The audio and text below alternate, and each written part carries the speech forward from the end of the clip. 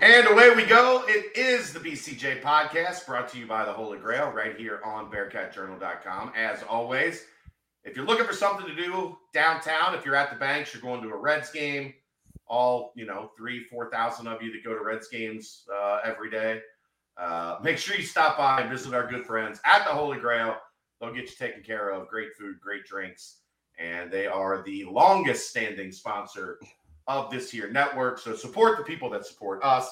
Get yourself down to the best bar in Cincinnati at the Holy Grail, and they will get you taken care of. All right.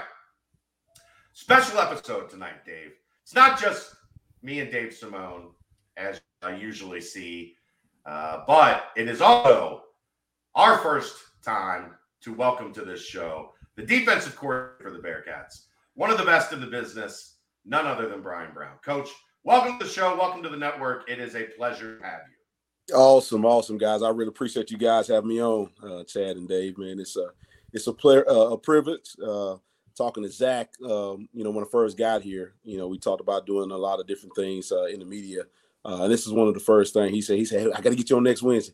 All right, can you do it next Wednesday? Can you do it this Wednesday? So he was trying to get me on, man. And so this was one of the nights that I was able to get on, and so I'm excited to visit with you guys for a little bit. Well, spring ball throws a loop in things because you guys are all, you get done with practice, you got to watch film, you got a million other things to do. Yeah. So it's like, you know what, it'll be better if we wait until spring ball is over. Yes. And that way we can get like kind of the full vision of what you saw through 15 practices and obviously the spring game and all of that stuff. But let's talk first off. What got you into coaching? What greased the wheels? What got you into this and got you to where you are right now? Well, man, I'm from a huge family, and my mom has 10 brothers and sisters. So 7 girls, 4 boys, and of course I have a brother as well. And so we grew up in a family of athletes, and so playing all different types of sports, football, basketball, baseball, growing up. I ended up falling in love with, one of my coaches in high school, and his name was David Robbins. But he took me under his wing as a youngster. I was a manager for the high school guys, when I was in middle school, and went to all different trips and even camps, summer camps. And so he just, I just saw how he took care of not only myself, but a lot of other guys on the team, and that I played for, even when I was a manager, and I just saw how he carried himself and how he affected so many young lives. I said I want to do that, and then of course once I got to college, playing for David Cutcliffe and Rod Barnes in basketball at Ole Miss, it just heightened my want to get in this profession. And I've had a lot of good coaches over my career that I played for, and owe a lot to those guys. But it started with Coach David Robbins back in Corinth High School. Where did the aggression come from? Like you look at your defense, it's aggressive. It wants to get after you. It wants to make plays. Where did that come from as you were like building up into this? I think a little bit of it. They say you are what your players are what you are. Meaning, what we see on the film, that's us as coaches. And I think a little bit of that is I'm aggressive. I'm a little bit aggressive anyway myself. When I played on the basketball court or the football field, and that's kind of where it came from a little bit. But seeing many different defenses that I played coached in, I took a lot of those things that I learned from those guys, from the coaches that I played for, as well as some of the coordinators that I worked for, and kind of blended it in and put it into our own little spin of this defense. This defense was, Nate Woody, coordinator for Army right now. He taught me this defense. I worked for him for a couple of years at Appalachian State, and once he left, I ended up, getting promoted to be in the DC for Coach Satterfield at App State, and I just want to do a couple of different things, bring a lot more pressure. And I know from playing the quarterback position, when you're giving the quarterback multiple different looks, as well as bringing pressure after pressure after pressure, he has no idea where it's coming from. It frustrates him. and they can't get on schedule. And that's one thing that, I'll never forget when I played in high school, my last high school football game, the state championship game. I felt that pressure. We ended up losing the game, and I was quarterback, but I felt a lot of pressure from those guys down in Collins, Mississippi. And I said, hey, that's what you want to do to quarterbacks. You want to bring a lot of pressure, mix different coverages in, and see what happens. Let's before we get to the Bearcats, let's hit on a couple Louisville things. Look like, and Dave and I will get to some other draft talk later in the show, but you got probably 3 guys that are going to be going in the draft. Yeah, I think we have this weekend. Yeah, I think we have about 3 guys. Yaya Diaby. I actually got to get on the call in the morning at 7 a.m. With some scouts in the morning about him. So he'll be a guy for sure. A great human being. An awesome kid. Plays hard, plays the right way, and worked on his body tremendously during his time at Louisville. And he's put himself in a really good spot to get drafted this coming up weekend. Yasir Abdullah, the guy that comes off the edge, he played the dog position, the outside linebacker from the boundary. Another great kid. All of these kids that I'm mentioning right now, they're kids that you wouldn't mind your daughter dating. That's the type of kids they are. But great football players as well. Yasir is started for us, over the last 3.5 years and did a tremendous job. And I think he really should have won the ACC Defensive Player of the Year, this past season for the stats that he had and what he put up. And then Trey Clark. Trey Clark was one of the corner that started for me for the last 3 years. We got him as a transfer from Liberty, and just a great kid as well, and loves the game. When I say this kid studies the game like no other, man, he studies it like no other. He wants to know every single detail that he possibly can know so he can go out there and perform on Saturdays. And have a little edge on the offense for us defensively. And then I think we'll have some guys that, possibly end up going free agency maybe, as well. Momo Sonogo is a guy that, I think is, one of the best leaders that I've ever been around.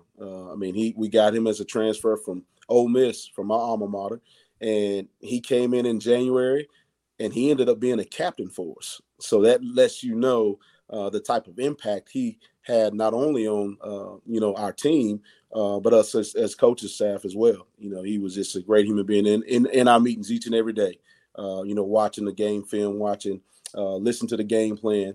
And so he can go out and help the other guys, perform on Saturdays and throughout the week in practice as well. All right, I'm going to turn you over. Dave's our guy that likes to talk ball. He likes to get in the weeds with it. So I'll turn you over to Dave here for a little bit. All right. Come on with it. So we'll stay with last year. You guys took a huge jump from 21 to 22 in what in the havoc plays, the turnovers, the sacks, the tackles for loss. Was there something you decided to do differently scheme wise? Was it player development took a big jump? Was it both? Just kind of walk us through the progression of how you guys went from where you were to, top of the nation in pretty much all of those categories. Yeah, I think it was a little bit of both, Dave, from a player development standpoint. When we got to Louisville in 2019, I was the 4th defensive coordinator that they had in 4 years. So each year they were, going through spring ball and the fall with one coordinator, and he's recruiting for his group of guys, his defense. And then you have another guy come in and doing the exact same thing. So that happened, 3 straight times before I got there. So, so many different, elements of, different type of players for different type of schemes that were kind of just thrown into that group, at Louisville, that defense. And I think what we did, we came in, we moved some guys' positions. We had to recruit to get that way. And we knew it was going to take some years to get that thing back on track. And I think that's what ended up happening. We got some guys in there that developed. We also got some guys from the transfer portal as well that really, really helped us, speed that process up a little bit faster this past season.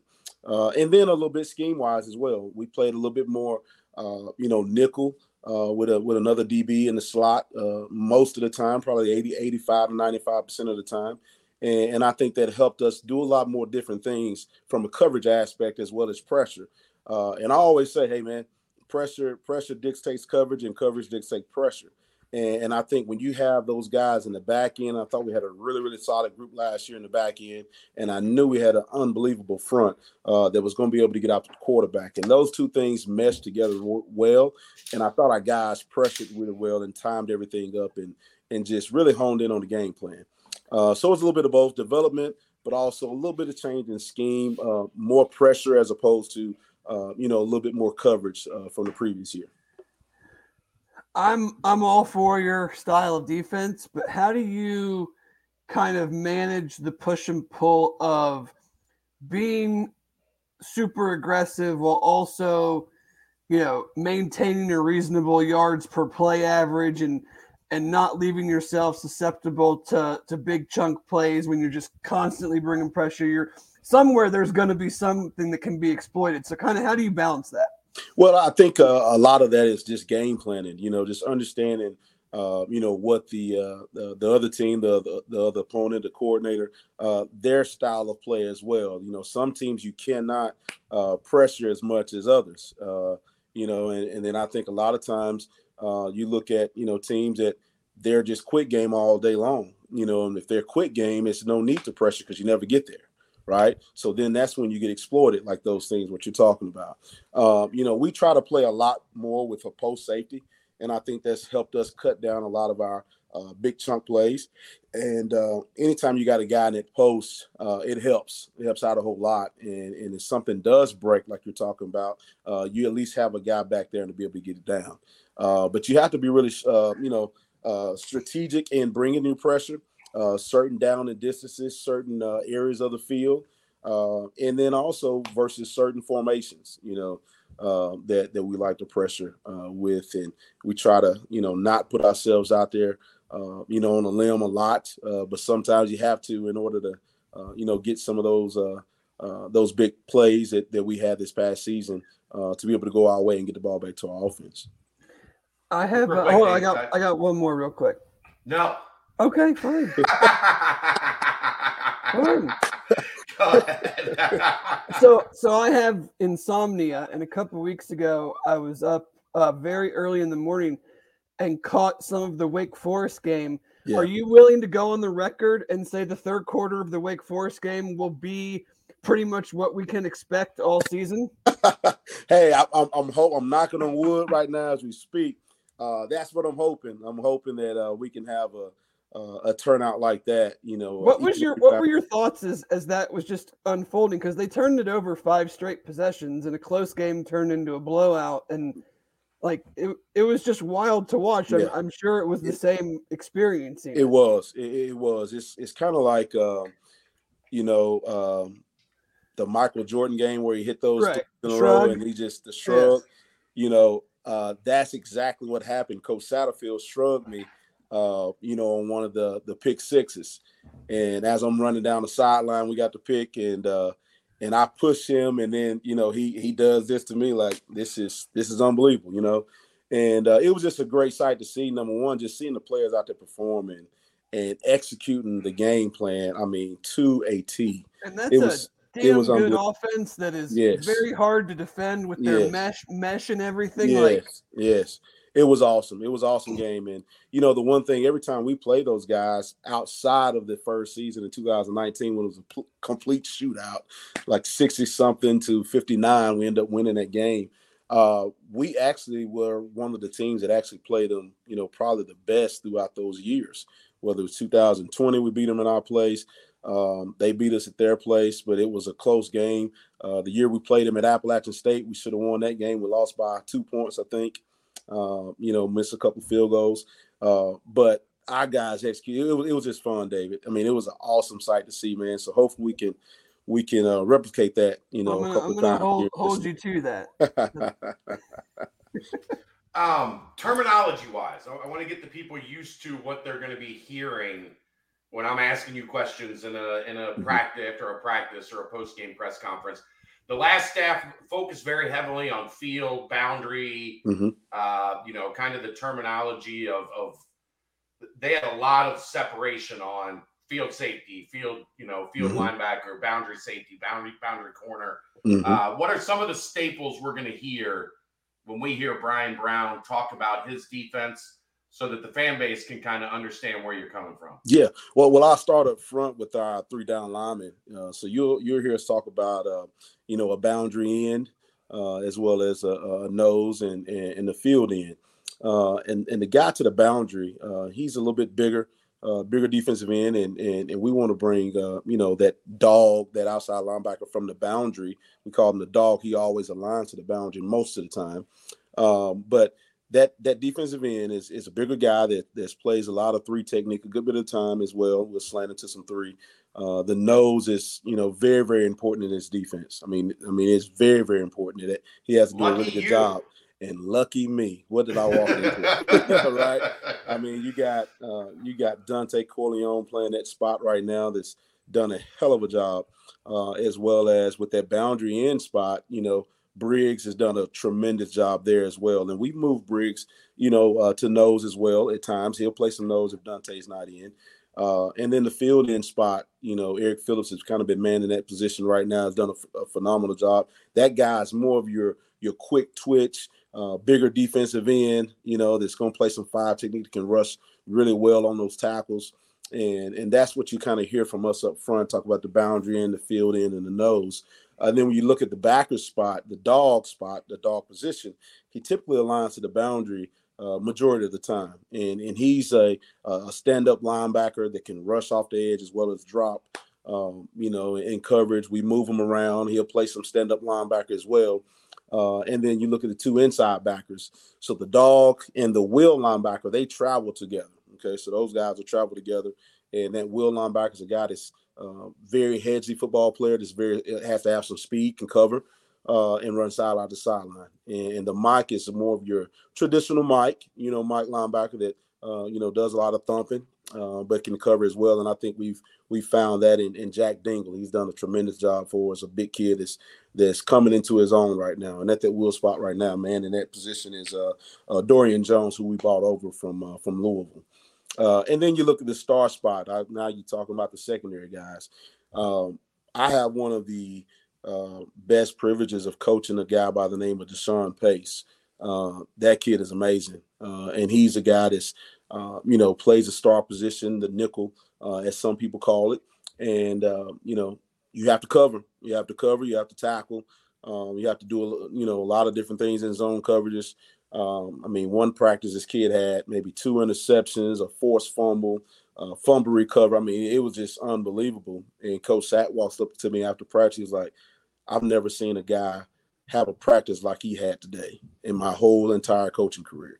And so he's done a tremendous job at that spot. And then the safety spots, you talk about the strong safety. The strong safety to me for my defense is nothing but a glorified corner that can cover, because in this day and age, man, you got to have guys that can cover, especially in this league where they want to throw the football around a good bit, right? So that guy typically aligns to the field, a good bit of time when he travels with the number 2 receiver. And then the free safety is a guy that can, I put him in the box at times, as a kind of like a linebacker at times and fits, but also has the ability to play deep post safety as well as deep half safeties. And, so we have threats at that spot and as well as, DJ Taylor's played that spot as well, but he's been playing the strong safety spot. But right now, man, in the strong safety spot is Taj Ward. Smart kid. I mean, I wish I had, 90,000 of Taj Wards. I mean, he's unbelievable. He is like a pro. He carries himself like a pro. He practices like a pro. He's in meetings, taking notes like a pro. He's coming up there meeting with us as coaching staff while we're watching practice film, to just continue to learn. And so he's done a great job. And then at the corner spots, you got to have some dudes. You got to have some guys that can cover. We got to be able to leave those guys out there on the island at times. And in order to do so, you got to have some guys that can freaking do it. And Sammy Anderson is manning at one of those spots. And we try to play boundary field sometimes, but the best thing is when you can have both of those guys go right and left. Now you got something. And I think that's what we have right now with Jordan Young as the other corner.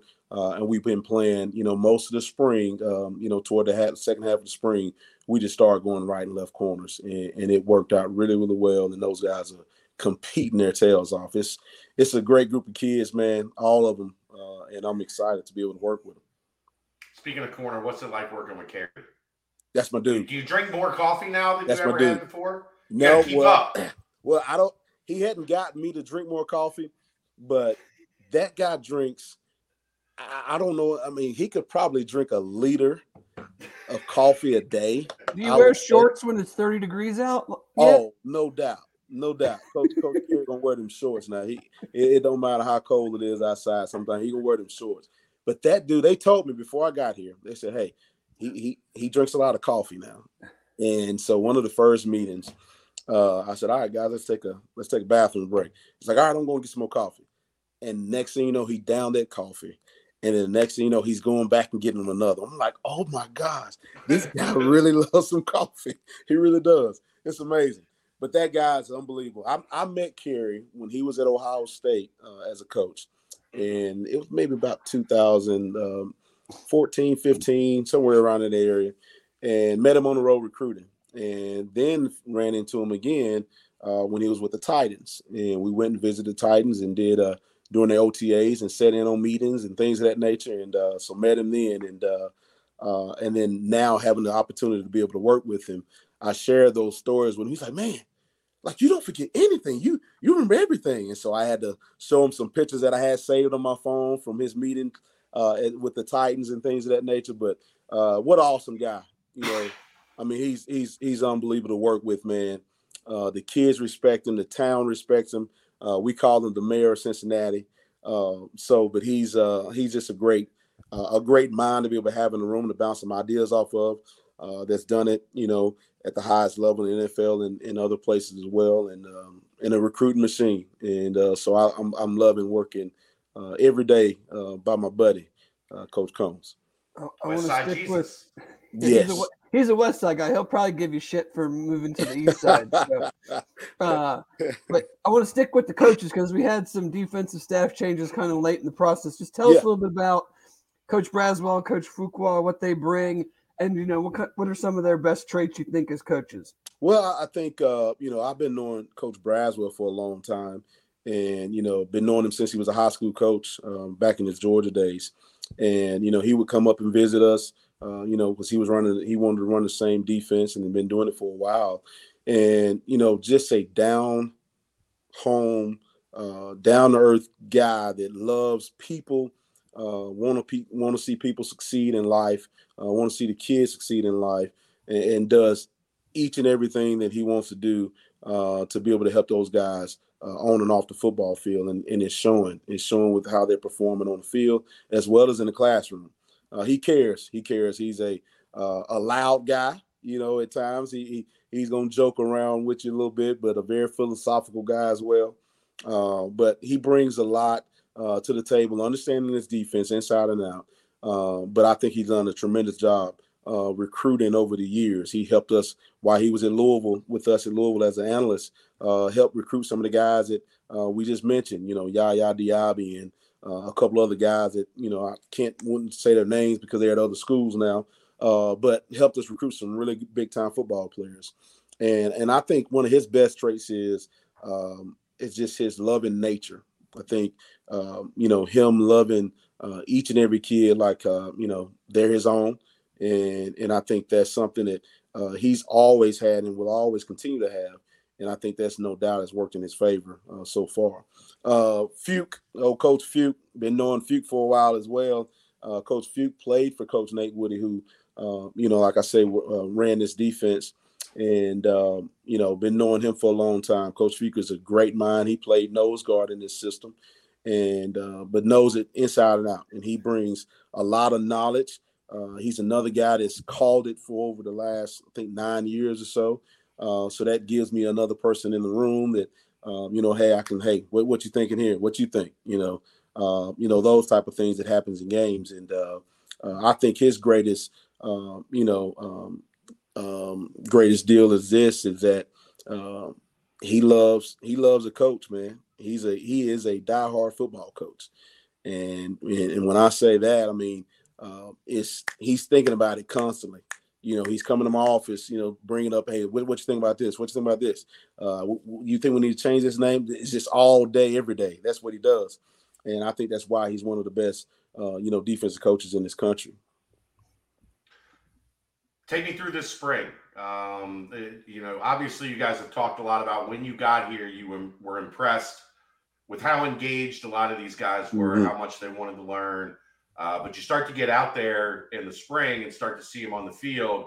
You knew coming in clearly that this was a program that's identity has been defense. Yes. Might not look like it in the bowl game. Yeah. What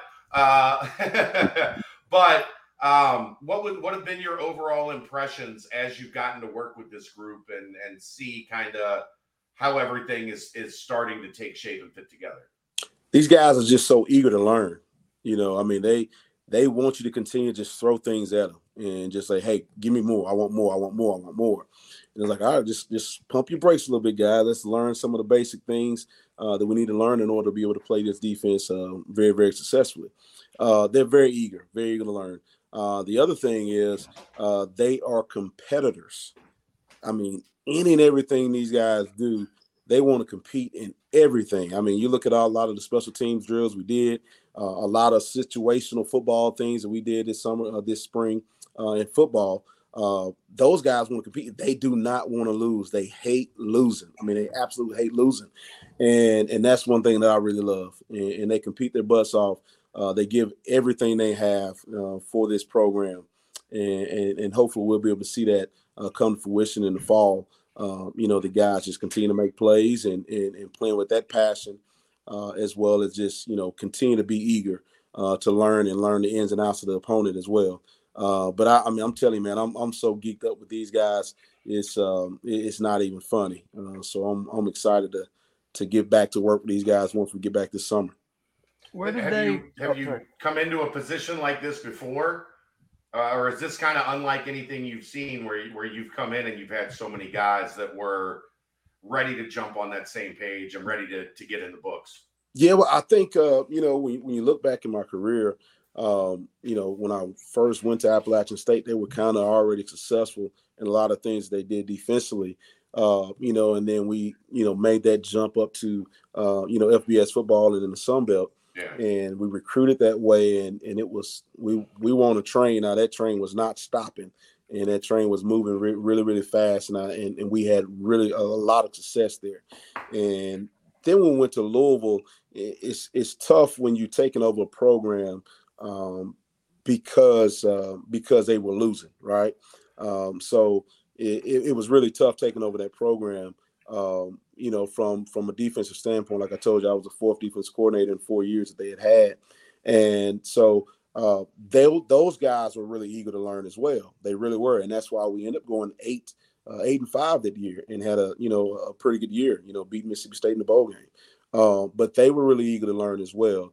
I think the difference here is just the mindset of, they've been winners here, this whole time. They haven't had a losing season in I don't know how long, played in the college football playoff a couple of years ago. So that mindset was already instilled in these guys right now, So I really haven't ran into a situation where almost every box was already checked for a group.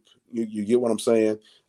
Whether it's the eagerness to learn, the competitive nature, they've already won, playing really good defense and have been in the top 20, over the last couple of years defensively. So I haven't run into a situation like that, and I don't know if I ever will again. But this is an awesome situation to be in my shoes right now. From the start of spring, and even from the start of when you guys really got your hands on them and got really going, where has the group kind of grown the most, whether it's understanding concepts, whether it's taking that to the field, where do you think you are now compared to when you guys really got going? Well, I think when we first got here, just the overall understanding of the defense was at a low, And I think leaving spring game, I think we're really, really high in understanding the defense, a good bit of it. And I think, from those guys, it's, studying so hard and giving it everything they have and just their eagerness to learn. I think that's why we made that big jump from the first day we started, practice or even just some OTA things with those guys. But just the overall knowledge of the defense, I think is one thing that really, really stood out to me that those guys are really starting to understand and is really starting to click with them. You mentioned Dante, Juwan. You have a pretty stout and deep front. Mm-hmm. Played a lot of college football. I don't want to categorize those guys as anything, but they're not like your typical edge pressure type guys. Who are the guys that you're looking to kind of fill those roles? Because if you're going to bring the heat, you got to have some dudes that are flying around, coming off the edge, coming up the middle. Like who are those pieces that you're working with and trying to bring along in that regard? Well, I think when you talk about that dog position, he's one of our main pass rushers, and that's Daniel DG, and DG has done a tremendous job this spring, man. I mean, he's another kid that you wish you had a lot of. I mean, when I say this kid plays hard, he plays hard, balls to the wall each and every play, and understands what he's doing. And very, very sharp kid that loves the game. I mean, he's amazing. He really is. So he's a guy that's coming off the edge with that speed, and then to the field. A good bit of the time you see, EP. EP's done a tremendous job as well of coming off the edge. He's very, very quick. He has a very, very fast, get off. And so he's another guy. And then you think about some of the backups to the dog position. Jamal, Jay Will. He's coming to his own. I'm so proud of the way that he responded to us moving him to that position. And he has, done everything. I mean, everything that we've asked him to do. Actually had a pick in the spring game. Could have had two. So, yeah, could have had two. But he's done a tremendous job. So he's coming off the edge as well. And then you think about Malik Van. Malik Van is done a great job. And so we got some guys. We got some tools to work with. Rob is another kid that comes off the edge as well, a longer guy that had a really good spring for us. And so Watley is another guy as well. We were able to get him back toward the end of the spring. And so we got some guys come off the edge. We don't just have those big beef guys up front, but we got some guys that come off that edge too. In your defense, do you bring pressure from corners and safeties often, or is it mainly a front seven deal? No, it's from everywhere. Like I say, it's from everywhere, man. I mean, if you go back and you look at the Wake Forest game or any other game, we bought corners, we bought safeties, we bought linebackers, inside, outside. We bring them from everywhere, depending on what you're doing, and we try to manipulate the protection as much as we can to get what we want. And so I think within what we do, it's going to come from everywhere, and you'll see that this fall. When you talk about Taj, that's a guy that's he was a bit of a jack of all trades for the previous staff. He did a little bit of everything. Can you tell that he's a guy he's worn a lot of different hats, and maybe now, and I know I've seen him a little bit, like when you've taken Deshaun out, he's played a little bit of star as well. Yep. But what's it mean for this defense to have a piece like him that he can play safety, he can play nickel, and he understands kind of everything? Because I feel like he kind of got lost in the shuffle just because of the Sauce and Kobe and Arquan and Brian Cook and but now Taj maybe at this point in his career is getting a little shine now that he has been a guy that's accepted that role, never griped, never complained, did everything the coaches asked, and now maybe he's ready for his spotlight. I think he is. Taj, like I say, has done a tremendous job, not only just on the football field, but just leading in general. He's that guy that's called in defensive meetings, from the back end. just getting those guys to come in and watching more film. He's hungry, he's eager, and I think he is a jack of all trades, and we're going to use him in multiple different areas as well, to get the most out of him, to be able to help us defensively. But when you have a guy that can play the strong safety spot, the nickel spot, the star spot, the free safety spot, or even slide him out at corner if we need to at times, that he brings more value to us when you have a guy that can do that. And so with him understanding the game, has a really, really high football IQ, and that helps. That helps put him in position to make plays. But he's also out there being a quarterback of the defense as well, getting other guys lined up and helping those guys be successful as well. You had a little bit of attrition at safety, one in the transfer portal. Unfortunately, Jacob Dingle with the neck injury medically has retired from football. Where are you at in the depth of that position? Because adding Taj back there does give you another frontline guy. You talked about DJ Taylor, Brian Threats. I thought Isaiah Cox had a pretty strong spring as well. Just where are you at that safety position, being that's kind of your baby?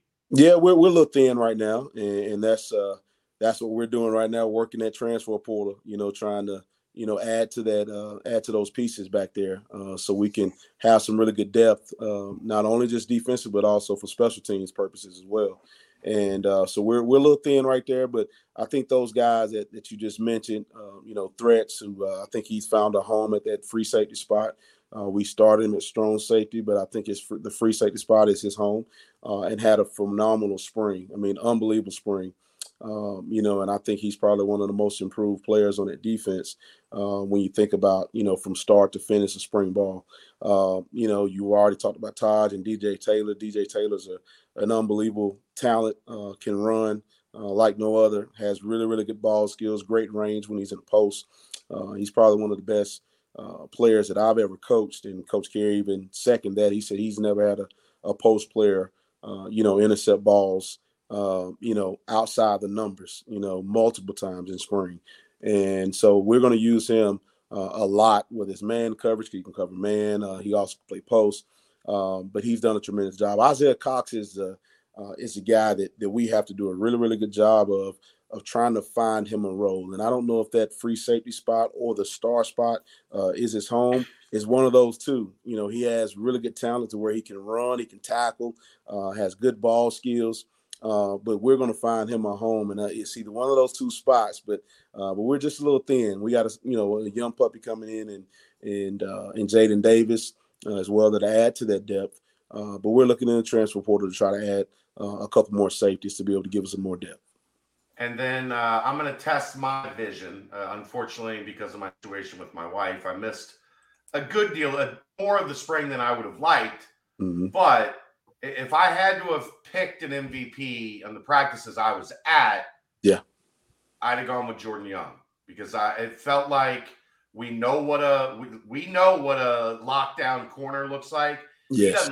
He doesn't look like Sauce, like physically, but not many people do. But it felt like he acclimated himself quickly to this defense. He's got ball skills. His hips move fluidly. He can turn and run. I just felt like his performance was something every practice, multiple times, was jumping out at me like, dang, he can go. Yes, he was one of the leaders in in the defense with interceptions this spring. Smart kid, and not just on the football field. He's almost a 4.0 student, in the classroom. And that also translates to football. We always say the academic piece of it is very vital to us as well. But that kid, you said it. He came in and inserted himself, didn't do a whole lot of talking, just let his actions do the talking, and played really well. And, I think Jordan is going to have a heck of a year for us, this coming up fall. But is a guy that doesn't lack confidence. Right. He has it, and like you said, man, it's so many times that he's coming up making big play after big play after big play, and that's what you want. You got to have a guy like a sauce that can lock somebody down on the backside or front side, wherever you want to put him, and understand that, hey, that guy may not catch a pass on that side. Let's load the coverage up to the other guys and try to give the quarterback a different look. So, but Jordan Young is no doubt a great addition that we added, in the transfer portal this past January, and hopefully we can maybe go find us another JY, this during this portal season. Speaking of the portal, you mentioned safety, you just kind of mentioned, are you just looking everywhere for the best players, or are you focused on any particular spots that you're like, man, if we could really find some depth here, really find an impact guy here, that would kind of take us to the next level? Well, I think number one position that we've put in a lot of time in right now is the inside linebacker spot. To be able to get some depth there. That's our number one deal, is to get some more depth at the inside linebacker spot. And then the safeties, we got to get more safeties there. And then you look up front, we would love to add another pass rusher. Okay. We're looking for another pass rusher. And then as well as just one more nose possible to be able to, give Dante and the rest of those guys some blows at time that have played, some college football. So looking all over, but mainly, the inside linebacker spot, the safety spots, and the pass rusher. Give us your early thoughts on Cincinnati. How has the transition been? I know you told us before the show you guys have picked a spot. You got a place that you're going to live. What's your read on Cincinnati been? It's just a better Louisville, right? Yeah, and being honest, man, it's so similar in everything. The city, the people. It's really, really similar. The transition has been awesome, especially for me and my family. With me being that close, to them, to where I can, I actually been driving back and forth every day, to and from work. So. It takes me about an hour, 20 minutes to get to the house, and I want to be able to see my kids every day and my lovely wife. So the transition has been awesome. A little bit different from when I went from Appalachian State to Louisville, because it's 6.5 hours, 7 hours. Right. I couldn't do that drive every day. That's a long drive every day. Yeah, it's a long drive every day, right? So the transition has been awesome for me and my family, and we're loving every bit of Cincinnati right now, and we can't wait to get up there this summer, full time and get to mix and mingle with everybody in the community and see what else, what all Cincinnati has to offer for us. You guys gave me a lot of great recommendations before the show too, eating wise. So I got those notes. So if anybody else want to give me some great recommendations, I'm all ears. We can do, like Dave said before the show, like we're both fat guys. We thought about we were just going to do a food show. Like the Bearcats show, we were just going to do a food show. Yeah. That might have been more successful. Possibly. But man, that's awesome. We stuck to the Bearcat stuff, and then we mixed the food stuff in. Are you a Skyline guy yet? I have. You know what? That's the one thing I have not tried yet since I've been there. Dave's got a recommendation. Dave will make it easy for a newbie. What you got for me, Dave? What's that? Sorry, I didn't hear it. Skyline. Oh, what about it? Like the way that you do Skyline for somebody that's not necessarily just the conies. Don't mess with the spaghetti and shredded cheese. Don't do that. I'm Italian. You can't put shredded cheddar cheese on spaghetti. Like no. But I'll get down with the conies. So you get down with the conies. Yeah. I'm most definitely gonna try me some Skyline once me and the fam get there full time. Have you done graders yet? Like, have you done any of the Cincinnati? Well, we have graders. We have graders here. So my kids every Friday after school go to Graders and get some Graders ice cream. There you go. All right, man. Well, we will not keep you any longer. I know you got a lot of work to do, and it's recruiting season is open. Yes. So go out there and get some guys in here and keep that momentum that we saw last week. That was a fun week. I know you can't talk about names, but as a coaching staff, that had to feel good to see, all right, this is working. Yep. And this recruiting staff we put together is doing a heck of a job. They're doing awesome. Our recruiting staff is doing an amazing job, and so we're lucky to have those guys with us on staff, and I mean they're working tirelessly trying to get guys on the phone, transfer portal guys, things of that nature, and lining up visits. So I'm surprised you guys didn't hear my phone buzzing. That's all we're in the group message. So it's just buzzing all day, all night. But no, they're doing a tremendous job as well as Coach Sack. We're getting guys committed, and now it's just trying to be able to hold those guys until signing day. All right. Well, we appreciate it, man. Great stuff on your first appearance. And I'm sure, hopefully, there will be many, many more as I can't wait down the road. I love doing podcasts, man. You guys are awesome. Thank you. We appreciate it. We'll talk soon, Coach. Thank you. Thank you. See you guys later. Have a good night. You too. There you go. Bryan Brown, new defensive coordinator for Scott Satterfield and the Cincinnati Bearcats. Dave, your takeaway, you got to talk some ball and get a better feel for Coach. What do you think?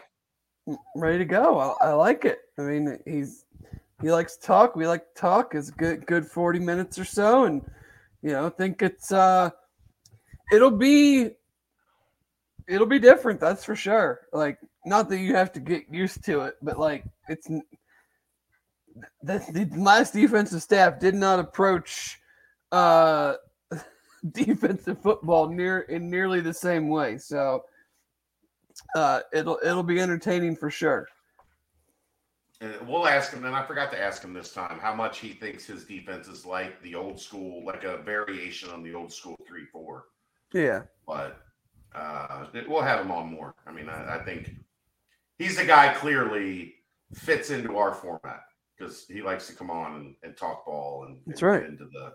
Get into the good stuff. So yeah. There you go. It's Coach Bryan Brown, and our introduction to him and his style of football, his style of defense, which is basically tell everybody to go tackle the quarterback. I'm cool with it. Third Brown. Third and Tenuta. We're going to go third Brown. Yeah, third and Brown. Instead of third down. Yeah, just third Brown. Instead of third down, third Brown. Yeah. But there you go. Any other football stuff you want to get to tonight, Dave? I don't know. I mean, I don't really think it's worth talking about the commits. I'm sure you guys handled that. Yeah, we hit that pretty hard on Monday night. Yeah, I'm not gonna really add anything else to it. On the Bearcat front, draft wise, let's do a little draft talk. Yeah, of course. We'll end it with some Bengals talk. Yeah. For the Bengals fans that are here, we won't. We'll give you an opportunity to consume that at the end of the show if you'd like. As everybody knows, Dave is an absolute draft junkie. Thank you, Chelsea, for the compliment. It's been a great week for content here at Bearcat Journal. So I had somebody in the thing. We talked about the Deion stuff last night. Yeah. On the nightcap that just I felt was relevant because of how many people wanted him to come here and be the head coach. And it's certainly interesting.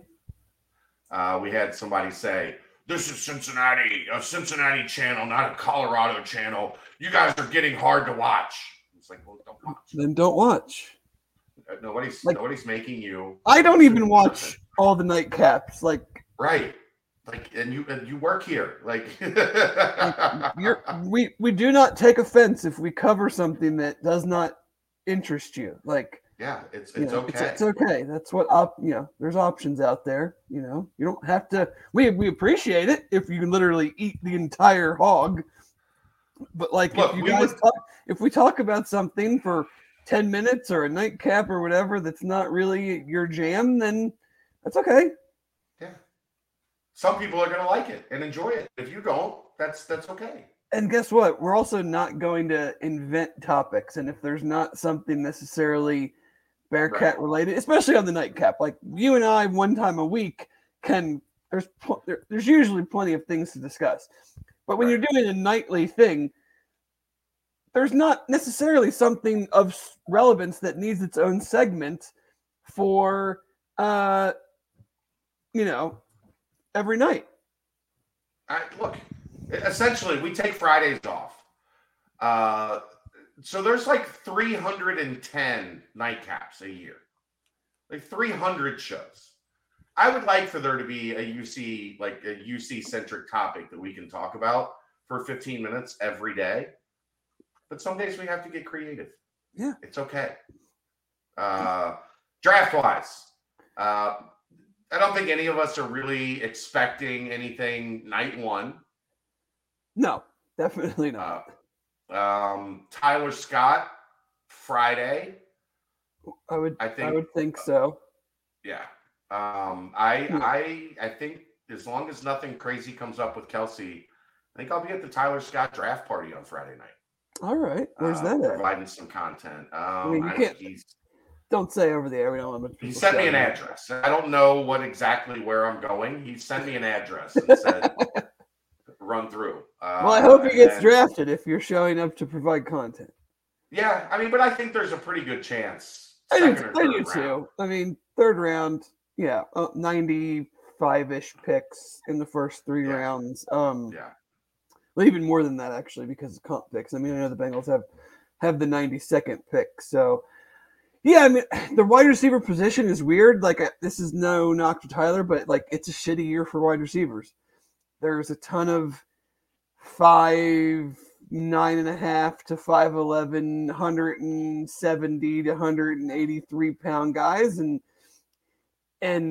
you just never know where those guys are going to get slotted in. Like, I could see him going in the second. I feel more comfortable that he's probably in the third, but again, it's like there's a lot of the same guys. So if a team hones in on, who a guy that they like, he could go earlier. I think he does have some where like a lot of these guys are probably slot only. He does have a good amount of, his college experience is on the outside. I don't think that's where he necessarily translates in the NFL.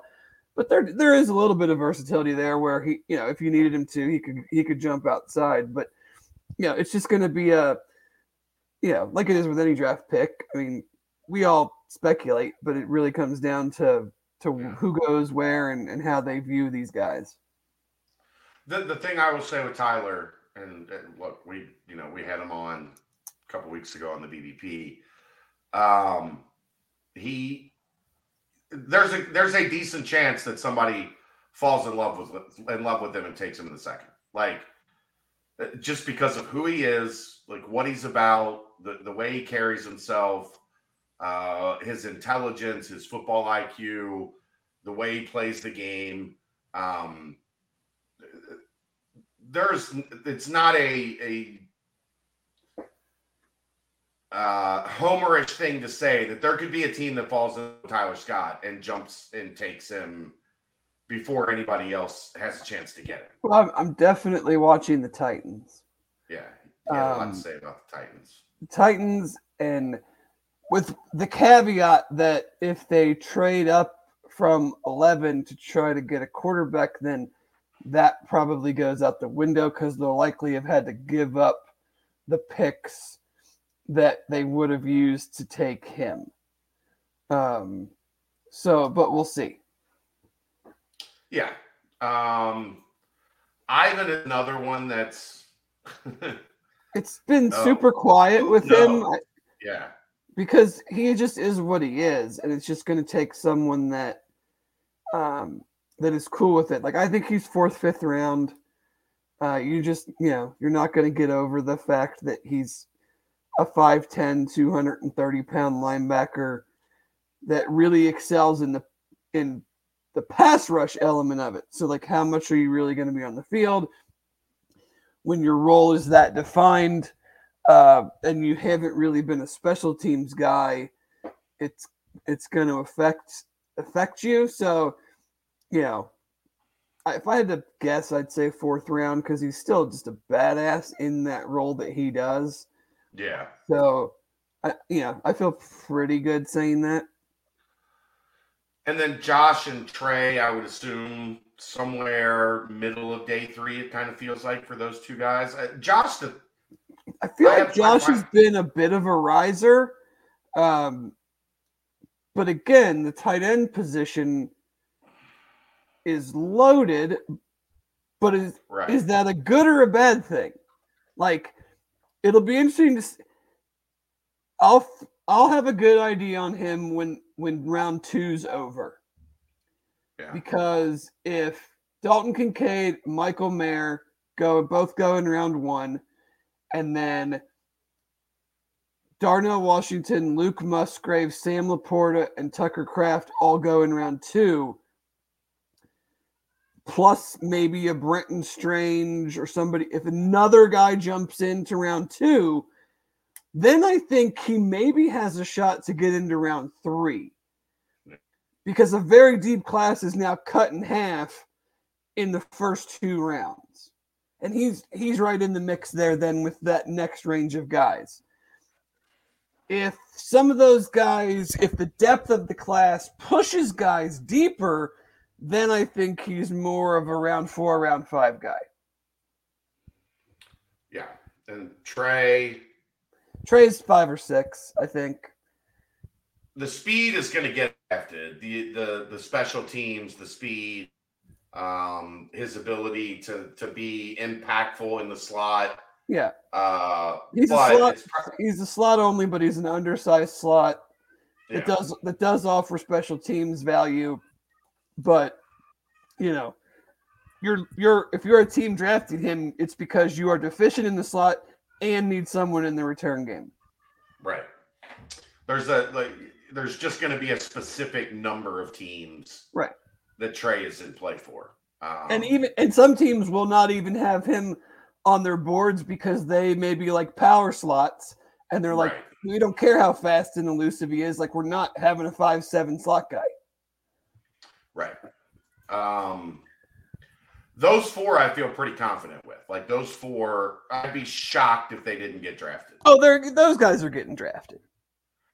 Lenny and Arquan. I think Arquan's getting drafted. Do you? I do. I've kind of I don't know. I'm not sure necessarily why, but I said the same thing. I think he does. I think he goes in the 7th. I think he brings some corner versatility, whether it's slot or outside. He's going to help on special teams. I don't think Lenny gets drafted. His draft process did not go great. But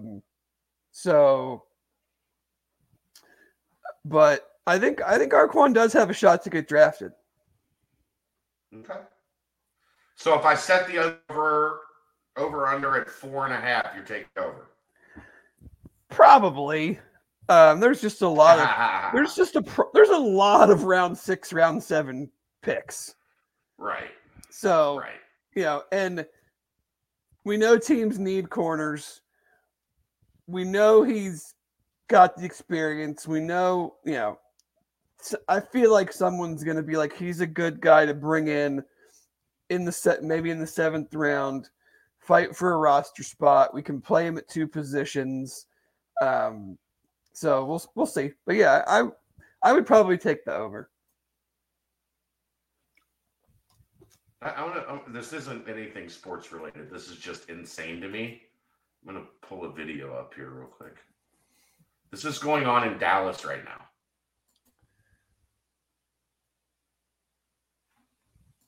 What is that? Like hail? Hail. Oh, Jesus. Look at that poor cow. Those are like boulders. They had a picture of one. It was like the size of a grapefruit. Oh, my. I've never seen anything like that. I mean, that's some serious hail. Yeah. They get some crazy weather down there. Yeah, that's like the crazy, like right in that region is the crazy ice, hail, chaos. Yeah. Free agent guys. Van Fossen, I think for sure. Jabari. Somebody gives a look. Jabari, somebody gives a look. Tunstall. Jabari told me he's probably going to try linebacker. Oh, really? Yeah. He had turned down quite a bit. Outside in the 3-4. Yeah. Kind of what who am I thinking of from 2 years ago? I don't know. Played defensive end and then moved to outside linebacker in the NFL. Oh, shit, now I'm blanking. Yeah, see? I know who you're talking about. Curtis Brooks? No. I didn't think he did. No, he's a nose. Shit, they played a little bit with Tampa. Yeah. now I'm really going to be pissed off. Yeah, Elijah Ponder. Thank you. I don't know why, but my brain just went empty. I think Tunstall will get a look. I mean, he's an offensive lineman that has played left tackle. Like everybody knows you need, offensive linemen are going to get looks. I think Lorenz will get a look. I think O'Quinn, if he finds the right spot, could be a practice squad, like developmental guy at guard. Yeah. I mean, anybody that plays offensive line is going to get either a free agent deal or at worst a tryout. Yeah.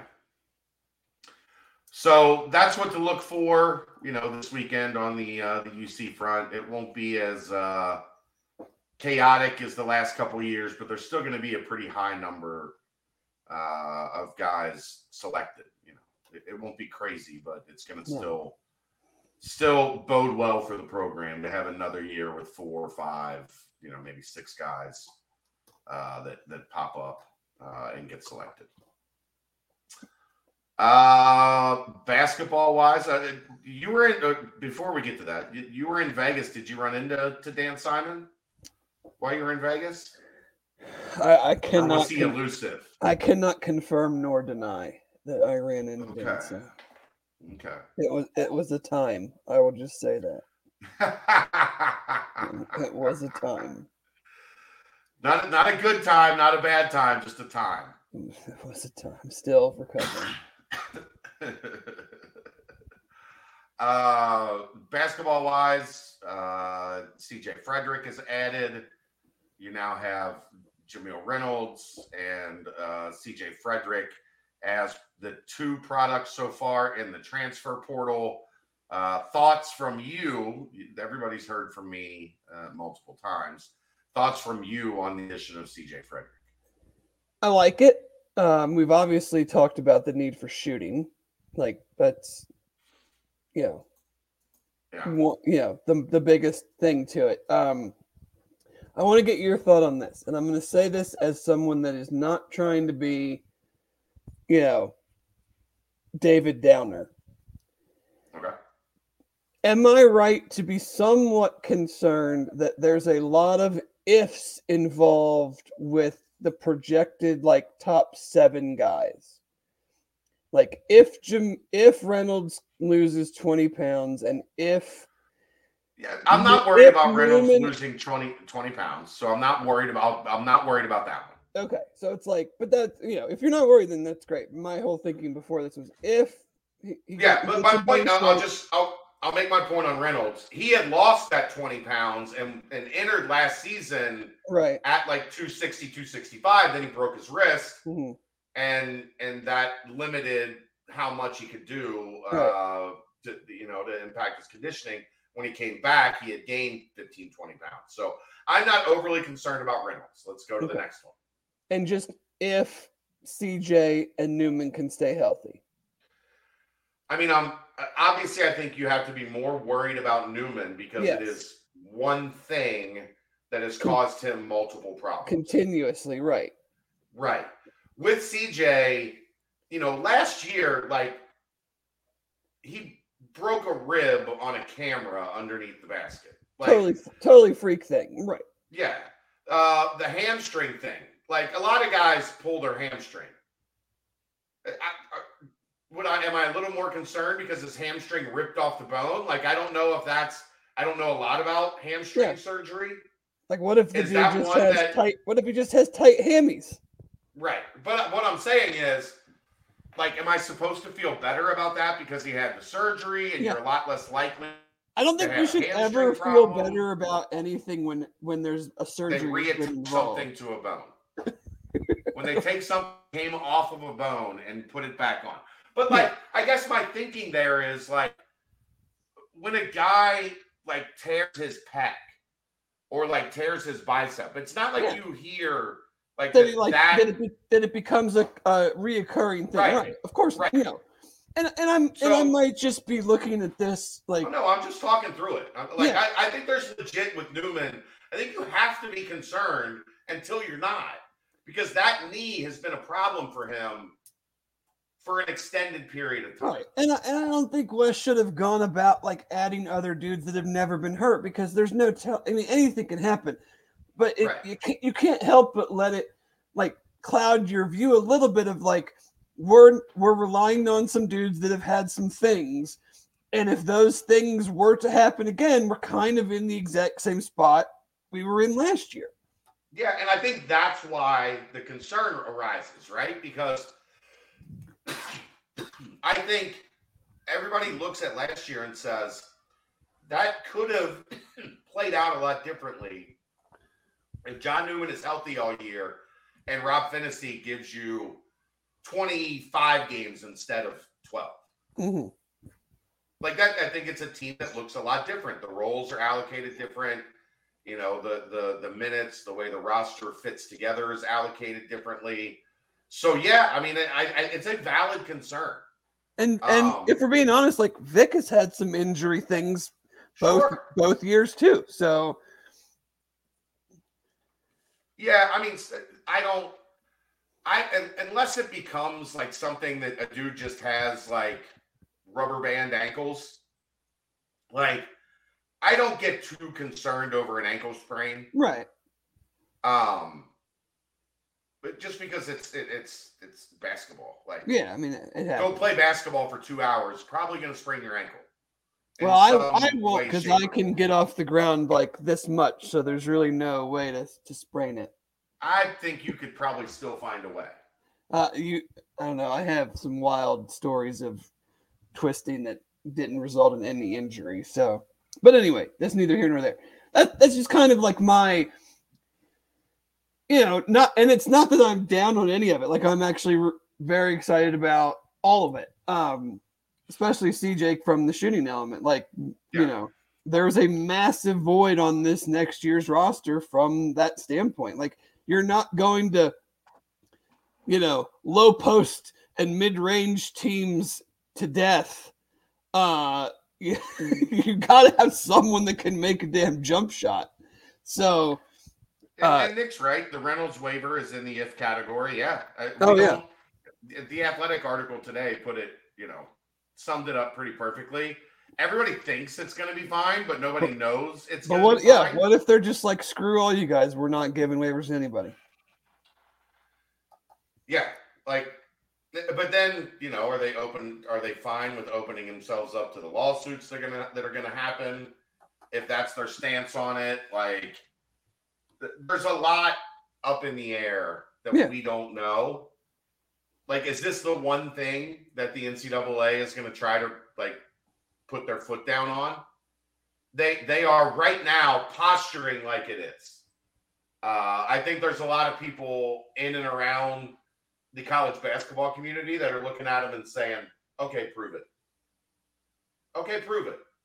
Because I guess what? The Athletic article said there's only 20 guys that are 3 years or less of experience that have moved twice. And then there's another 20-something that are in their 4+. Yeah. So it's not a big number, so they might just say like, hey, sorry, 40 dudes, too bad. Yeah. Yeah. I don't know. It's going to be interesting to see how strict they try to be on that front. So it doesn't matter at all that Aaron McKee got canned? No. They have made it clear coaches moving is not going to get you a waiver. Mental health, academic, like learning issues, in relation to the school that you were at. Being on the same team as Khalif Battle, can that get you a waiver? You would think so, but I guess not.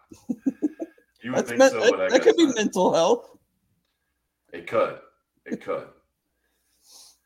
I laughed at the one coach that was high and mighty about, well, everybody's going to try to use the mental health loophole to get through. And it's like, well, I understand you're white knighting for that thing, but if the NCAA is going to force you... How exactly do you say, no, you don't have a mental health claim? Well, I think that's what the coach was getting at is so now everybody's just going to play that card. And it's like, well, yeah, because if the NCAA, nobody trusts the NCAA and the way that they operate.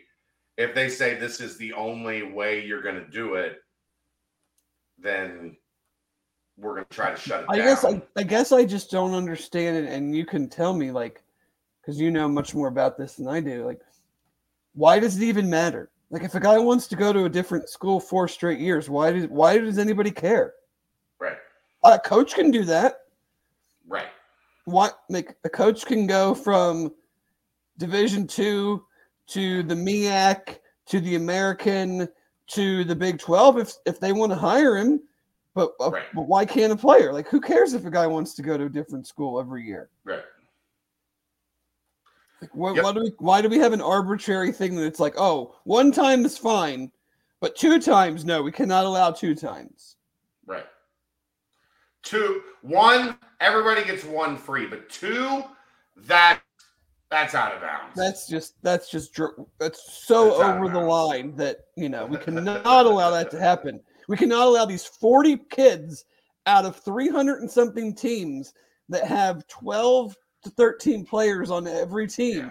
We cannot let these 40 guys do this. Right. The fate of NCAA basketball hinges on whether 40 guys can complete their second. College basketball, as we know it, hangs in the balance of this decision. But ultimately, back to and Nick says, physical and mental health are the big 2. They're calling it the Brandon waiver. Well, why the hell do you think everybody's leaving UD?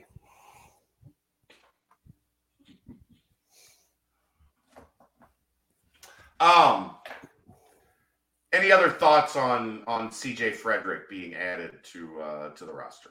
I mean, other than I hope he shoots 40-something% again. Yeah, like that's it. I mean, if you get a 47% 3-point shooter, like that would be good. Yeah. I think that would help. I think that would help our chances of winning games next year. It's a bold take, Dave. No. Bold take. Other than that, Seamus Lukosius. I think I've gotten at least closer. Sinus. Seamus Lukosius. From what I'm hearing, could be any time in the next 48 hours. So I'm expecting a decision sometime between now and Friday. That doesn't mean there's going to be an announcement in the next 48 hours. I'm just expecting a decision in the next 48 hours. I hope we get him so that I can nickname him the Deviated Septum.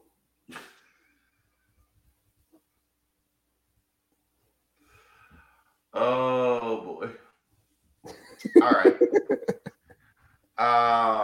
So yeah, I mean, of where everything stands. Like his decision kind of hinges on, obviously if we always talk about it. Like if certain dudes become available, room can always be made. But yes, I mean, we're kind of getting to the end of that. So based on what he decides, they could still be active if he does choose to come to UC. Do you kind of see that being the end of the roster being pretty much set, based, albeit the Reynolds decision still looming? Yeah, I mean, I think if they add Seamus, I think that's probably it. Like I don't rule anything out in college sports these days. That's a fool's errand to say for certain. But I think like with those 13 guys, like I think you're pretty happy with where things are at. Is there, an off chance that somebody just says, all right, well, my roster position changed and I don't like it? Maybe. Mm-hmm. I don't see that from this group, but I mean, you never know. It's 2023 in college athletics and the door is open until May 11th. So, we'll see. But I feel pretty good if Seamus committed that they would probably be done. If he doesn't, I think obviously you keep looking, and if you have, I think at that point 12 you feel pretty good about. And then if you can find that right fit, then you jump on it. But that's not a sure thing anymore. So No.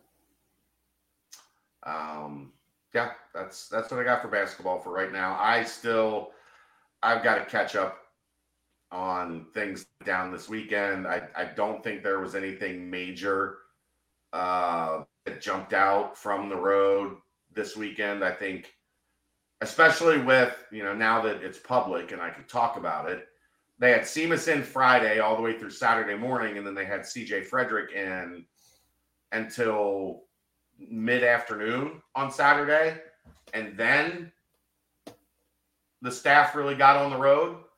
I think a lot of that in that small window from Saturday afternoon to Sunday afternoon, late afternoon, you're just watching your, Flory and Tyler McKinley and, the primary dudes that you're pushing for. So, I think we'll hear a little bit more potentially this weekend as they start to maybe widen the net a little bit on that 2024 class and 2025 now. Date 2025. 2025. We're talking about kids in the class of 2025. Well, didn't the football team last week offer a 2026 kid? I think so, yeah. I mean, you're going to see some of that too. We're getting too old for this. Oh, God. We're unbelievable. Too old for this. I will answer Bearcat 12 because I do actually have some IPF. All right, have at it.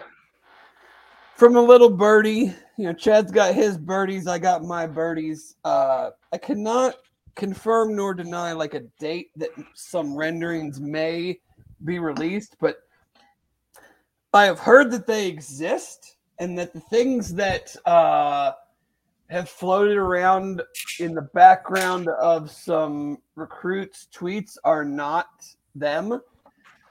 As we have been telling people for months and months and months. But I can confirm that some real ones do exist and that they've been seen by human eyeballs. And I believe the words I've been told were something along the lines of like nothing we've seen before, just will be unbelievably awesome. I might be making that part up, changing the words around a little bit, but just very, very cool, very, very exciting stuff. So hopefully that sees the light of day soon. Now that the project has been completely greenlit, there was an article in the Cincinnati Business Courier where the scope of the project is now $134 million and not 100. And that does not seem like that $34 million is inflation related. It is it's improvement related. Scope of project related. So, so hopefully, May, since there's only 4 or 5 days left in April, I don't think they're going to release them during the draft or over the weekend. That seems like poor planning. So hopefully we get to see him soon. How about to the guy that was complaining earlier on YouTube, close your ears. Matt Lanham wants to know your thoughts on Colorado. I am fascinated by what is going on in Colorado. He's going to potentially be able to bring in 70 new players in one cycle. Just because we've never seen anything like it, which, of course, we haven't because there's never been this transfer portal window. I understand kind of the... some people are probably outraged over it, but he's told you every step of the way what he's going to do. Right. So I don't know why you might be outraged. I think it's maybe a bit extreme. I don't know how you build a program. I don't know how you build depth. I think they have 5 corners currently on the roster, and almost all of them are freshmen and sophomores. They have 7 defensive linemen, and 5 of them are grad transfers. So, like, who's your defensive line next year? Right. They're going to give up 100 points, and if they win 3 or 4 games, I'll be stunned. But this, like, and I'm in this camp. Like, you wanted more player movement. You wanted more player, rights in air quotes, whatever the right word is. Well, this is the other side of that. If you're going to allow players the right to leave and for whatever reason and do whatever you want, then you also then have to give coaches the right, especially in their first year, to manage the roster how they seem fit. Now, he won't be able to do this next year because it's a 1-year deal where you can literally cut players as long as you still offer them the opportunity to stay in school on scholarship. But most of those guys don't want to do that because they want to play football. Lincoln Riley did it last year and no one really said shit. Now, he also had a much better roster and didn't do it to the same degree that Dion is doing it. He didn't gut it to the studs. No. But I don't know how you there's already 1,000 kids still in the portal from the last time, from the December window or whatever that was, the January window. Yeah. Now there's a bunch more. You're not replacing 50 guys with 50 better players. Right. It's just not possible. So whether he's there just this year, whether he's there a couple years, I think it's going to be a disaster. But I'm fascinated to watch it. That's for sure. Seems like Alton McCaskill's headed their way. That's a dude. He's a dude, and it sounds like they got a couple defensive guys from Florida State tonight, or today. But again, all these new guys weren't there for spring, so you're bringing them in to just summer, learning a new system. Right. It's just, I listened to a couple good podcasts on it today. Split Zone Duo talked about it. Andy Staples' podcast talked about it. If you want to get more in the weeds on it, which I'm sure, if you're a big just a general college football fan, it's certainly interesting and fascinating to watch unfold. So, I guess in the Athlon, Stephen Godfrey was talking about in the Athlon preview, he has a whole piece just on anonymous coaches from around the country talking about what's going on. So I can't wait to read all those guys just dumping on the whole thing. So, but Dion's going on, he made the media tour today and was like, nah, this is I punted all these dudes. These dudes did not leave because we wanted them to stay. I think they've had 2 guys leave that they wish stayed. Yeah. But now they've also had 2 guys, a second one, a transfer from Michigan. Yeah. They've now had 2 guys today who they brought in January who have now left. Right. So it's not just Colorado guys. Either dudes that he brought in January are already done with the whole shit, or he's like, nah, that guy wasn't good enough. We thought he'd be better. 2 months later, get rid of him. Right. So it's a wild deal. Yeah. It's just the stark element of it that he's basically cutting dudes. They're basically, they are punting everyone. They have the Grim Reaper, so to speak, they called in the NFL, on cutdown day. The position coach is calling you and saying you need to come turn in your playbook. You're not playing football here anymore. It's wild. It's wild. Yeah. It's unlike anything we've ever seen. And they have just a brutal schedule. They open up with TCU. Their first home game is Nebraska. They play USC and Oregon back-to-back. They play Utah. They are just going to get destroyed. So it'll be interesting to see how the tenor changes once games actually start. And sure. And he's up there doing his press conferences after getting his skull kicked in and week out. It'll be interesting to see how he's spinning this, to the media, to the fan base. Oh, wow. What are we wowing? The new NBA CBA is ratified. There will be no change to the one and done rule for the next 8 seasons. That's a long time. Like, they had always kind of just pushed that thing down the road. Like, we'll talk about it in a year or two. We'll talk about it in a year or two. Now it's set in stone for 8 seasons. That's a long time. Kathy says the Dion situation will be a disaster. We'll see. I mean, it's fascinating. If you told me to bet a significant amount of money on disaster or rousing success, I'm probably taking disaster. Right now, yeah. It's easy right now to pick disaster. That's all we have to go on. Right? All right. If you're a UC fan only and you're not a Bengals fan, we thank you for tuning in. Or just NFL draft fan in general. Yeah. I mean, if you're an NFL draft fan in general, if you're a Bengals fan, let's get the thoughts of the preeminent draft expert in the city of Cincinnati. Yeah. There's look, man, hey, look. When Dan Horde stops what he's doing and talks to you about the draft for like an hour and a half, as I've seen him do several times, you're the draft guy. Well, there's plenty of Bengals draft Twitter people that will tell you all about how they're experts on the draft. So, right. Yeah, I like to kind of, do my work in the shadows, so to speak. How do you see things playing out for the home team starting tomorrow and rolling through the weekend? I have no freaking idea because this draft... All right, well, there you go. There you have it. We'll see you guys. No, because this draft sucks. It's not great.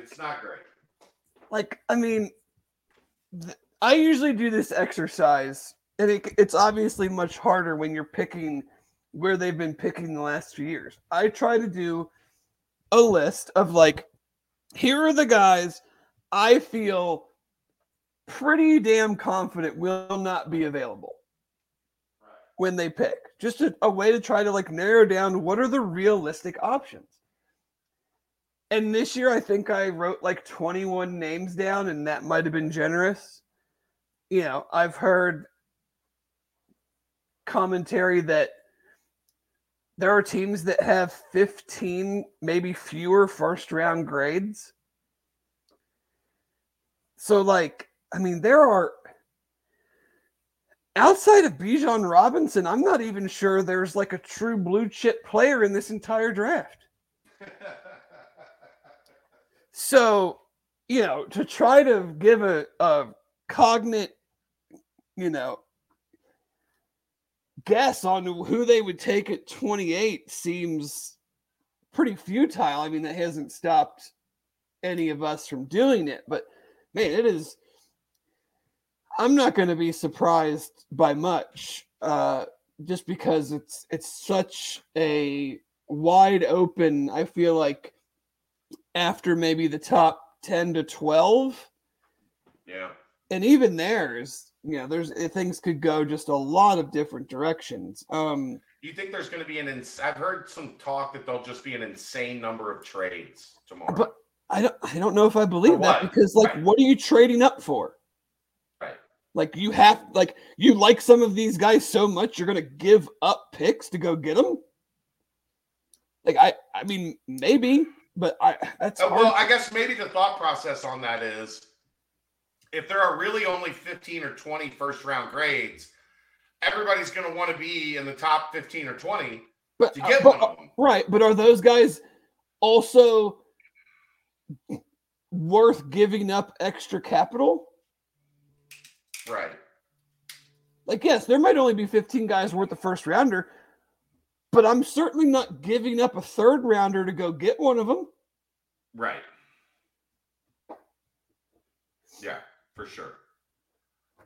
Or something like that. But I mean, Bengals specific, I think Emmanuel Forbes from Mississippi State has garnered a lot of attention lately. I'm starting to be concerned that he will not be available. I'm starting to see him as far up as like 16 to Washington. I just think corner is a valuable position, and that dude gets the ball. I don't care if he weighs 166 pounds or whatever. When you have 14 career college interceptions, and I think he picked off like some obscene number, like 16 interceptions in high school. So like when you have that kind of production, when you've started, I think it's 34 college games, like it's hard for me to believe that every team is going to go, no, we don't want him because he's a little skinny. Yeah. So I think he seems to be kind of also like skinny. Sauce Gardner was. Well, he was, and then 3 years later he wasn't. He wasn't. Yeah. This guy is Sauce Gardner when he showed up at Higher Ground, 3-4 years ago. So I think he would definitely be a target. I think both the defensive linemen from Clemson, Brian Brzee, who is more of a 3 technique, Miles Murphy, who's a defensive end, I think they will be targets. They need defensive line help. They need to get younger and more inexpensive there. They have a lot of money tied up in the defensive line. They have a connection with Marion Hobby, who's their defensive line coach, was at Clemson, coached both of those guys. I think they lack a little bit on the production side from college, but I also always wonder, like, what were they asked to do? Right. I think that's the thing that the amateur draft experts sometimes overlook is like, yes, is their production awesome? No. But do you know what they were asked to do? Well, if you don't, then I'm not sure how you can knock them for that. I mean, are there plays in both of their profiles that that it's clearly obvious what they were asked to do and they didn't win? Sure, but that's why they would be end of the first round, beginning of the second round guys. Right. Kalijah Cansey is a dude that gets a ton of attention from Bengal fans, from Pitt, defensive tackle, because he does one thing that they could really use very well. I mean, he is a defensive tackle that gets to the quarterback. Right. Now, and I think that's their offensive line issues the last 2 years aside. Like, I think that's the biggest reason they haven't won the Super Bowl or gone to the Super Bowl is that their pass rush was non-existent the last few years in the playoffs, especially up the middle.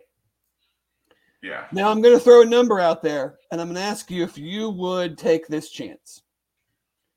He has a 74-inch wingspan and 30-inch arms. Mm-hmm. Do you know that there has not been a defensive lineman drafted, let alone drafted in the first round, with those measurements in a decade? Who was the last one to do it? No idea. Okay. I just know that there has not been a defensive lineman with that small of a wingspan drafted, period.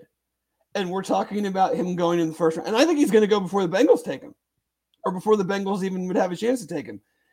That is, you are betting that he is literally one of one. Yeah. I probably wouldn't do that in the first round. And for everything that he does well, and how he would be like a perfect rotational, because people are like, well, he's not that good against the run. Don't put him on the field against the run. Like, right. Put him out there, go get the quarterback, beat the guard, beat the center. Like, I'm all about it. But there would certainly be a part of me that is like, we really want to take that risk that he's going to be the one dude that can make that work. Right. Like, people want to compare him to Aaron Donald because he went to Pitt. They're not even close to the same player. Aaron Donald might be the best defensive player in the history of football. People want to compare him to Geno Atkins. Okay, Geno Atkins went in the fourth round. Right. So, there's a reason that happened. Yeah. So, I think he's definitely in play if he was there. I just don't think they would take him. I don't think they would. I mean, they do take guys with shorter arms. That's not been an issue for them. but those are really short. So, like, his arms are a good 2 inches shorter than Gino's. Do I got him? You think I got him? You might be close. I mean, Emmanuel Forbes, who I mentioned, as a 6-foot corner, has a 5-inch longer wingspan. Look at that. I mean, I'm taking up the whole screen here. That's right. Matt asks about Jahmyr Gibbs. He's my slam dunk. I would take him in a second. I don't give a shit about the whole like running back. You don't take a running back in the first round stuff. Like here's the way I look at it. So like if the Bengals traded down to 35 and took Jahmyr Gibbs, no one would have a problem with it. But we'd have a problem with it taking him 7 spots earlier. Right. Or 8 spots earlier, whatever. Like there's one thing reaching like 20, 25, 30 spots for a guy. 5 spots, 6 spots, like come on. Well, it's the whole argument like don't take a running back in the first round. It's Sure. a non-value position. And I'm trying to win a Super Bowl now. Like right. With the way that defenses play the Bengals, too high, all that, like Burrow is the check down king now. And you want to get that guy the ball on the check down, he's scoring a lot of touchdowns. Like he just brings an element to the offense that nobody else would bring. And like I said, I'm trying to win a Super Bowl. I'm not concerned about whether I'm going to give him a second contract 5 years from now. Like this team is going to be totally different 5 years from now. Sure. If we win 1 or 2 Super Bowls in that 5 years, Duke can do whatever he wants. I don't care. And if you're interested in remaking the whole running back room, you're not going to do that with like a 3rd and a 4th round pick or a 3rd and a 6th round pick. Like you need to use one in the first 2 rounds to get a dude that is going to be on the field a lot and then come back later and pick a guy to complement him. Yeah. It's a very weird draft for them because like where they're slotted, there's going to be like a lot of defensive linemen, I think, that would intrigue them, but they also haven't drafted a defensive lineman for 20 years in the first round. So they'd be breaking against a insane history of not doing it. Or they're drafting like a corner who might be considered a reach because 6 corners have already gone. Or they're drafting a tight end maybe, which I wouldn't. I would take a running back before I took a tight end in the first round. Yeah. Like, I laugh when people are like, no, even if Bijan's there, like, you can't take a running back in the first round. I'm like, he's being compared to Edgerrin James and Adrian Peterson. Like, get out of here if you think that they shouldn't take that. Yeah. Those guys, they did a lot of winning. Edgerrin James and Adrian Peterson. Yeah. So, I don't know. It'll be interesting. I have my whole group chat, my friends. We are extremely interested in the Will Levis situation. Oh, I think he's going to be awful. I do too. And I have a Titans friend and a Colts friend.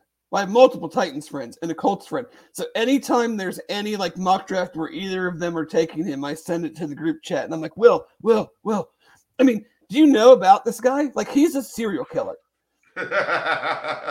He puts mayonnaise in his coffee. Uh-huh. He eats a banana with the peel on. With the peel, yeah. He has an inner bicep tattoo. Like, you are not on my draft board, period. He is a psychopath. But so really, I'm more concerned about where he goes and if he goes to the Titans or Colts than I am really about who the Bengals take. That's funny. But yeah, it should be interesting. I'll be watching the Pat McAfee draft extravaganza. That's always hilarious television while the draft's going on. We don't have, the past couple of years we've had reasons to do a draft night show. Like, I don't think we need to do a draft night show tomorrow. And I think, like I said, I'm probably going to be at Tyler's event on Friday.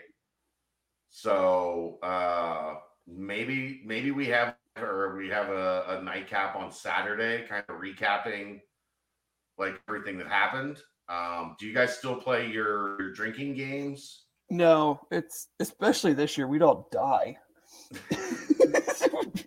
We'll have alcohol poisoning and have to go to the hospital after like the 6th pick. It just doesn't hit the same when it's not all day Saturday, all day Sunday. Yeah.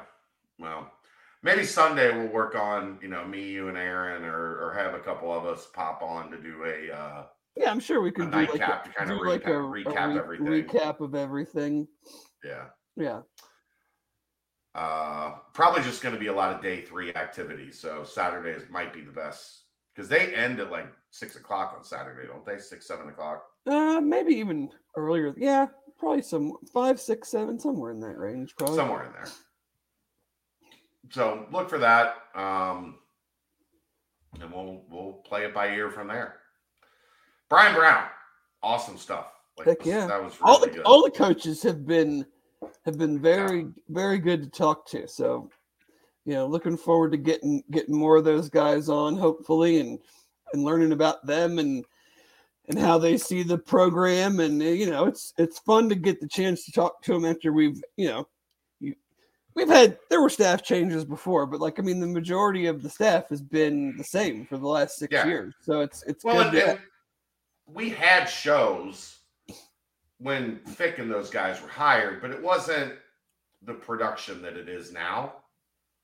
Things are a little bit different with the video and the ability to interact. Oh yeah, and laugh and have the quality of things has improved. So always good to get those guys on. And now that we're out of the spring football window, should do a lot more of that as we roll through the summer. Thanks to Coach Brown for coming on. Thanks to all of you for checking in and watching. And enjoy your Wednesday. Aaron and I will have a nightcap a little bit later tonight. And hold on. Stop, Aaron. Hold on. Oh, hold on. We got a donation from Richard Smiley. Last minute.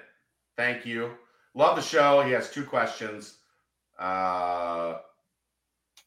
We talked about the prime stuff, but getting his guys now versus later, and then he hopes the Bengals draft Robinson. I don't know. I agree, Richard. I would love the Bengals to have Bijan Robinson sitting there at the 28th pick for them to have the opportunity to draft. I think to draft him, they're probably going to have to go closer to 10. I mean, I would love to see him go to Atlanta.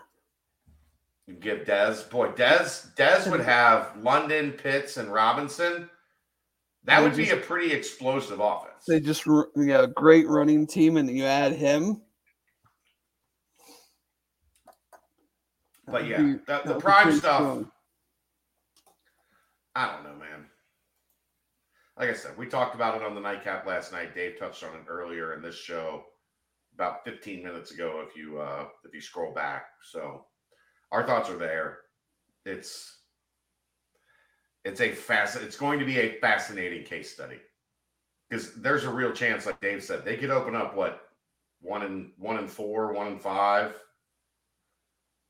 And boy, the heat starts to get real loud. Or they open up 4-2, and everybody is talking about how Prime kind of revolutionized.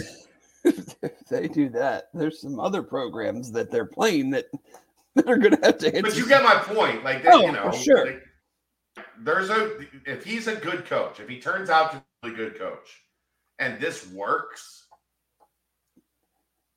I mean, defensively though, I don't even know. I don't even know if it matters if he's a good coach. He just doesn't have any players. Yeah, literally.